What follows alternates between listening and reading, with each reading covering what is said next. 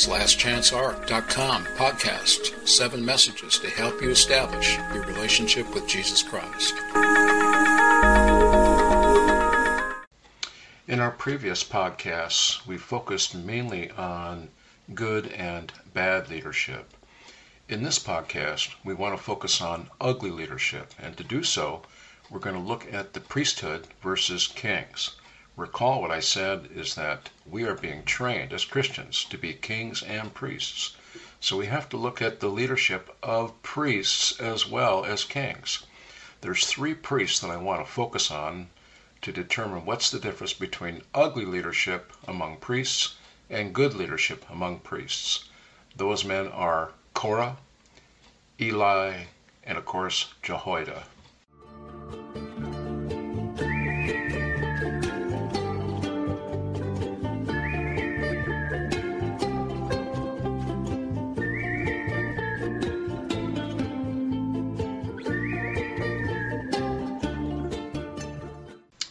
Probably the ugliest leader in the Old Testament is Korah. And Korah had fellow conspirators. Now Korah was the cousin of Moses and Aaron. The problem he had is that he was envious. He wanted to know why he was not permitted to go into the tabernacle and offer incense and to get close to God. But he had not been chosen in the Old Testament system by God to be the high priest. So he was a guy that began to recruit fellow conspirators. And there were 2 key guys from the tribe of Reuben that he recruited. Their names were Dathan and Abiram. Now recall that God specified a camping arrangement around the tabernacle. In front of the eastern gate was the tribe of Levi. They were permitted to enter into the straight gate. They had to do the work of the tabernacle. They carried the furniture when the Spirit would move, when the fire of God and the cloud would move the tent from one location to another. And of course, Korah and his family were Kohaths. They were part of that, but they were delegated to move furniture, to vacuum the carpet at the church, so to speak, to go on outreach, to win souls and teach Bible studies. But he wasn't satisfied with that. He wanted to be in charge. He was a wealthy man, and he began to recruit co-conspirators. And so by the time it was all done, they had recruited 250 rebels. Now, keep in mind, Dathan and Abiram were the 2 guys that complained all the time when they left Egypt, that you've taken us out of the land of milk and honey, you brought us to this place to destroy us. They were complainers. Listen, when I first came into the church, I hadn't been in the church more than 6 months, and one of the board members, as I recall, invited me to his house for a fellowship. And he and his wife were considered great tithers, great contributors, soul winners, all kinds of positive things. But he didn't like the pastor and felt like the pastor was not qualified to lead a big church. And that's what he wanted, a big church. And so he was trying to recruit me and my wife to be part of their conspiracy. And of course, I wasn't very knowledgeable at the time, but I had a lot of experience in corporate politics and I understood what was going on. And my statement was, well, we need to pray for the existing pastor to help him grow if this church is going to grow that large. So this is a common thing in churches where somebody decides to be ugly, like Korah, and to assume that they should take the leadership or appoint their own pastor. And of course, it doesn't work. God has to appoint the leader, the bishopric, and has to be confirmed by the elders in a congregation. And so Korah, who is the cousin, he decides that he's going to start recruiting all these people.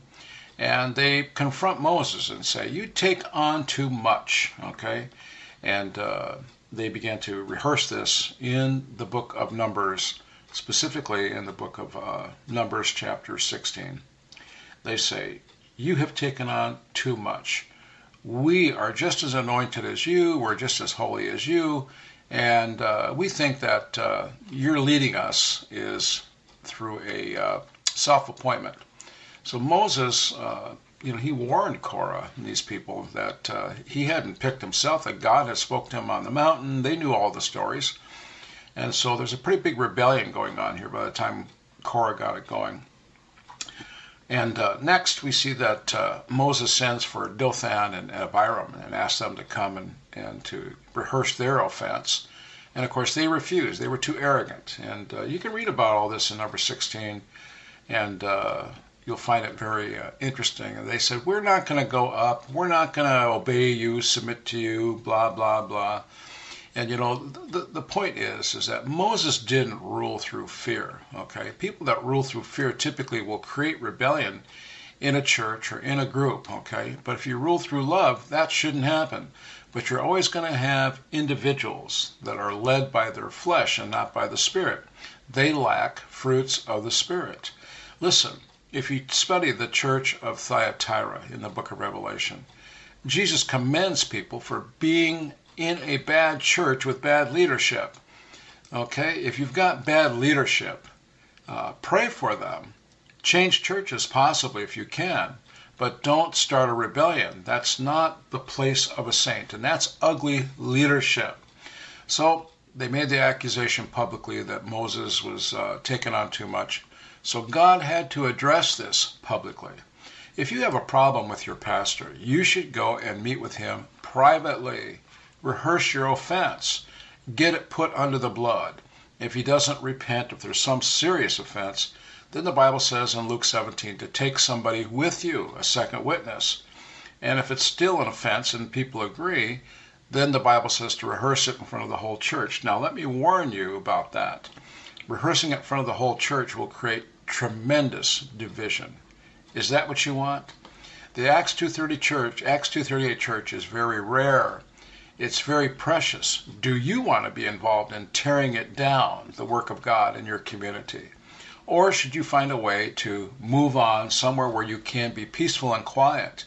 And that's what God wants us to do. If you've got a fire going on in your head and you have offense or bitterness, and a lot of times when people are offended in the church, it pricks old bitterness from their past. And this is what creates a rebellion. You need to get rid of that. Let God deliver us from that. We need to rehearse our offenses to one another. I know there are preachers out there that say, don't rehearse your offense. That creates division. That's nonsense.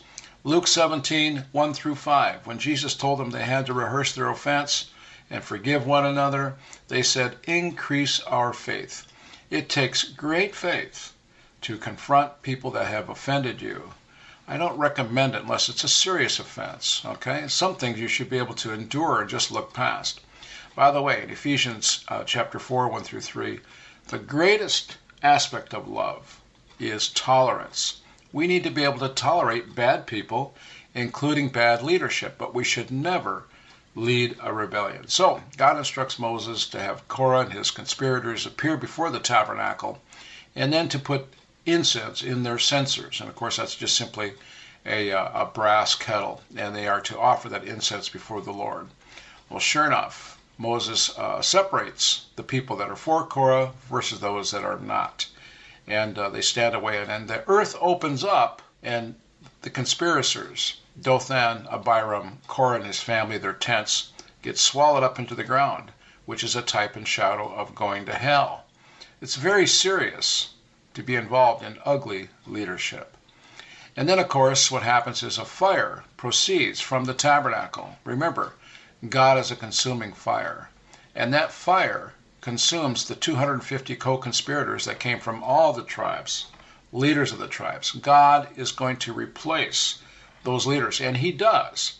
In my case, the fellow that tried to recruit me to get involved in a conspiracy to replace the pastor, he is no longer in the church. He and his wife left, just as people do as that fire, that consuming fire, consumes them. Keep in mind, if it doesn't happen right away, all right, God is very patient, gives people space and time to repent. If your leader, if your pastor is involved in idolatry, or he's leading in the wrong direction, he has problems, if you begin to pray for him, God will do something. But be patient. Don't get involved in a rebellion. Don't actively speak against him with anyone. It's okay to have an opinion, but begin with prayer and fasting, asking God to help in that situation, to restore that man, that woman, to great faith.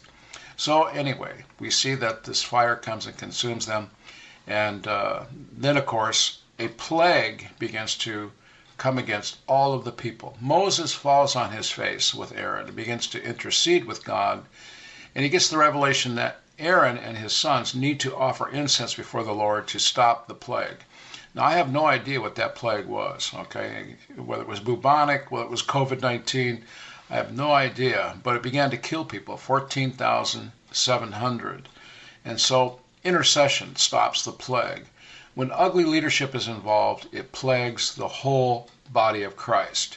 We don't want to be involved in that. That's ugly leadership. Yes, there are bad leaders out there, and there are good leaders. Most are good leaders. But when you get an ugly leadership going, you join a conspiracy. Don't be involved in that. And finally, in this episode, we see that God gives Israel a confirmation of who he has selected for leadership. He asks all the tribes to take their staff, a rod, and to write the name of the tribe on the staff. But when it came to the tribe of the Levites, they were to write Aaron's name on the staff. And they do. They carve it in there, and then they present it in the tabernacle before the Lord, in the holy place. And they return the next day. And what they find is that Aaron's rod, his staff, had budded with leaves, with almonds, and that it was growing, okay? And God was confirming his choice of leadership. They didn't take too much upon themselves. It was God's decision. And that's what people need to do, is that if you have bad leadership and it's time to replace that bad leadership, prayer is the answer. Intercessory prayer, praying that God would forgive our sins and restore grace to the body of Christ. And it does happen that God eventually will deal with corruption and with evil that might be in the body of Christ. God knows how to take care of his church.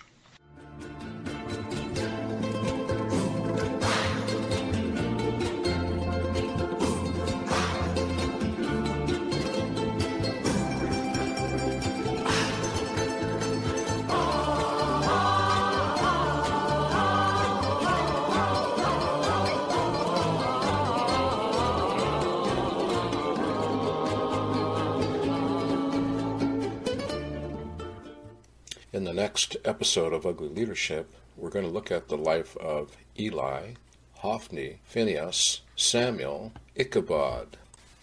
In 1 Samuel chapters 2, 3, and 4, we see the outcome of Samuel's life. Samuel is brought to Eli the priest by Hannah after he is weaned.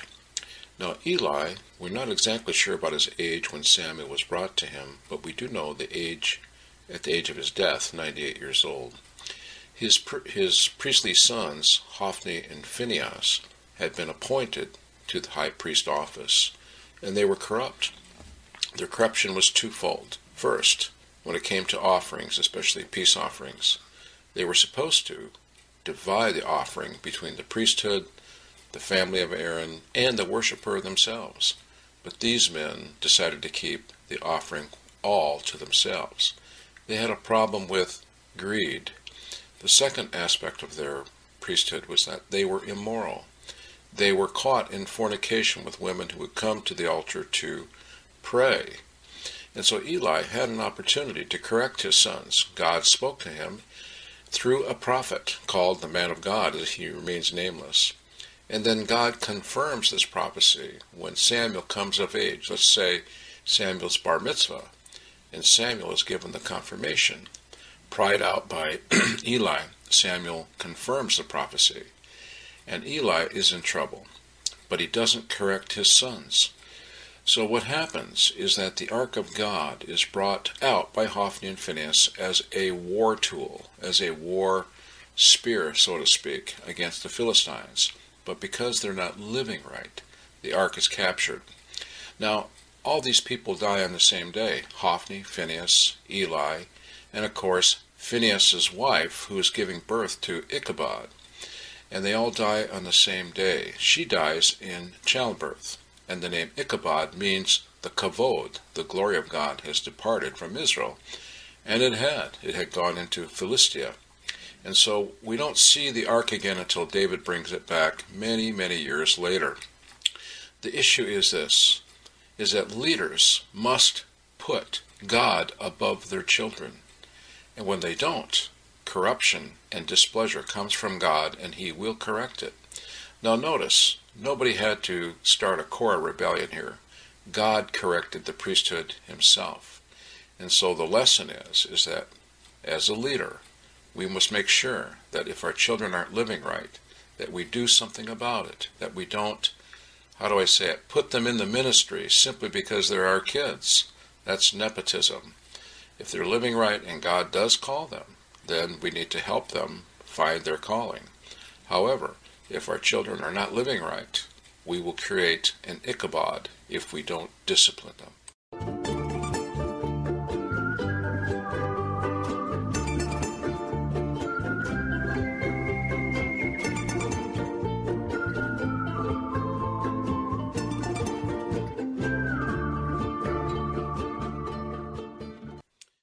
And now for good priestly leadership, we turn to the man Jehoiada. Jehoiada became the brother-in-law to King Ahaziah. Ahaziah, of course, was the son of Jehoram, as was a woman named Jehosheba, his sister. So Jehosheba made sure that Joash would succeed to the throne of Ahaziah.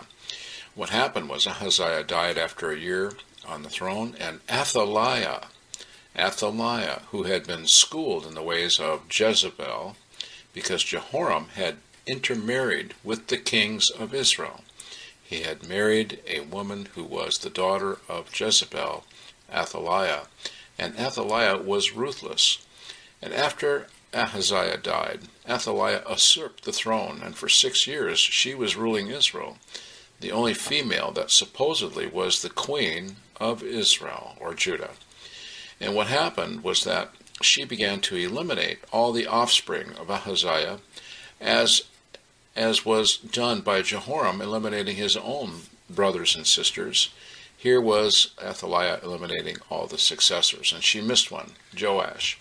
And so Jehosheba, the aunt of Joash, hid him with the nurse when she was under pressure by Athaliah to find all the children that were related to Ahaziah. Next we see the priest, Jehoiada, quite a bit older than Jehosheba. He and Jehosheba married and raised Joash as their own son, but with the help of other priests, hid Joash in the temple. Eventually, after 6 years of Athaliah's cruel reign in Jerusalem, they revealed Joash.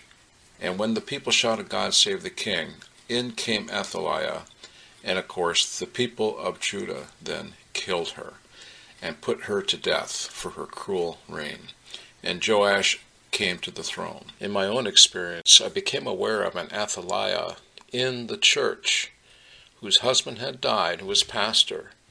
And this woman decided to keep the pastorship, the bishopric, for herself, to keep her dowry, to keep the cash flowing. And it's important for churches to make sure that the widow of a pastor is taken care of financially without corrupting leadership or taking over.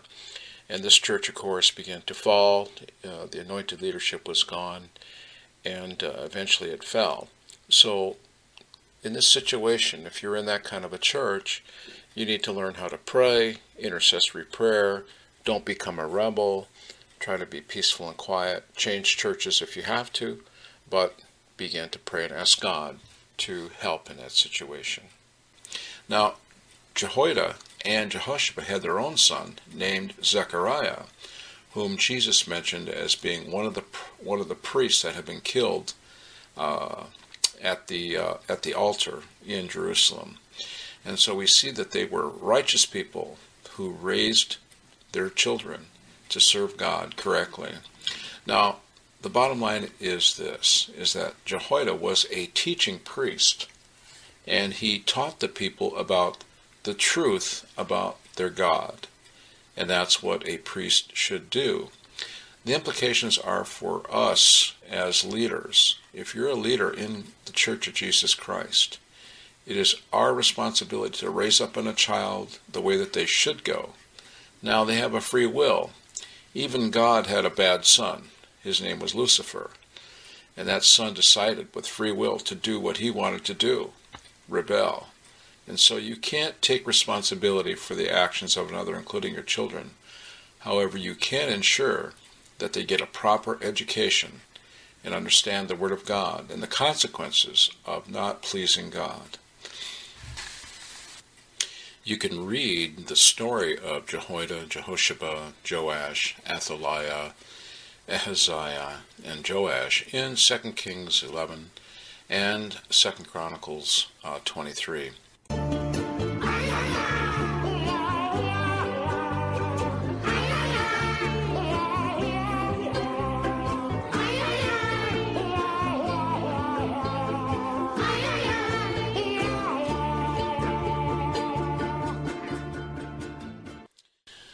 Finally, it's important for us to look at the church in Asia in the book of Revelation, chapters 2 and 3, which appear to be the judgment seat of Christ. When we focus on the church of Thyatira, we see that we are commanded to pray for leaders who are ugly. If you're in a church with ugly leadership, what you need to do is you need to be peaceful, be quiet, be an example, be a Christian example. Don't start a rebellion. Change churches if you have to, if God leads you to do so. But at the same time, if there is some sort of a cash register mentality in the church where the senior pastor wants to retire and appoints his son to keep the cash flowing, it may not be God's will, but that's not for us to decide. It's for the man of God to do what is right. In a lot of cases, we see that appointing children to the ministry is simply a cash flow technique, but it's not necessarily so. It may in fact be God's will that that person be appointed, and so it's important not to become a rebel. And when we look at all the churches that get criticized in Revelation 2 and 3, we find some key doctrines that God is upset about. Jesus is upset about the doctrine of the Nicolaitans, conquering the laity, being oppressive, a domineering spirit that pretends to be infallible, that pretends to be Jesus himself. And then, of course, the doctrine of Jezebel, which is what? False worship, idolatry. But it's more than that. It's on to making sure that corrupt children end up in the priesthood, and that's the sin of Athaliah. We need to examine these things, and we need to make sure that as leaders, that we ourselves are not violating those principles. And just remember this, that when we point our finger at what's wrong, we have three fingers pointing back at us. And so it's important to be an example, a good Christian example, and to be able to stay in churches with ugly leadership and be the example that God wants us to be without becoming a rebel like Korah.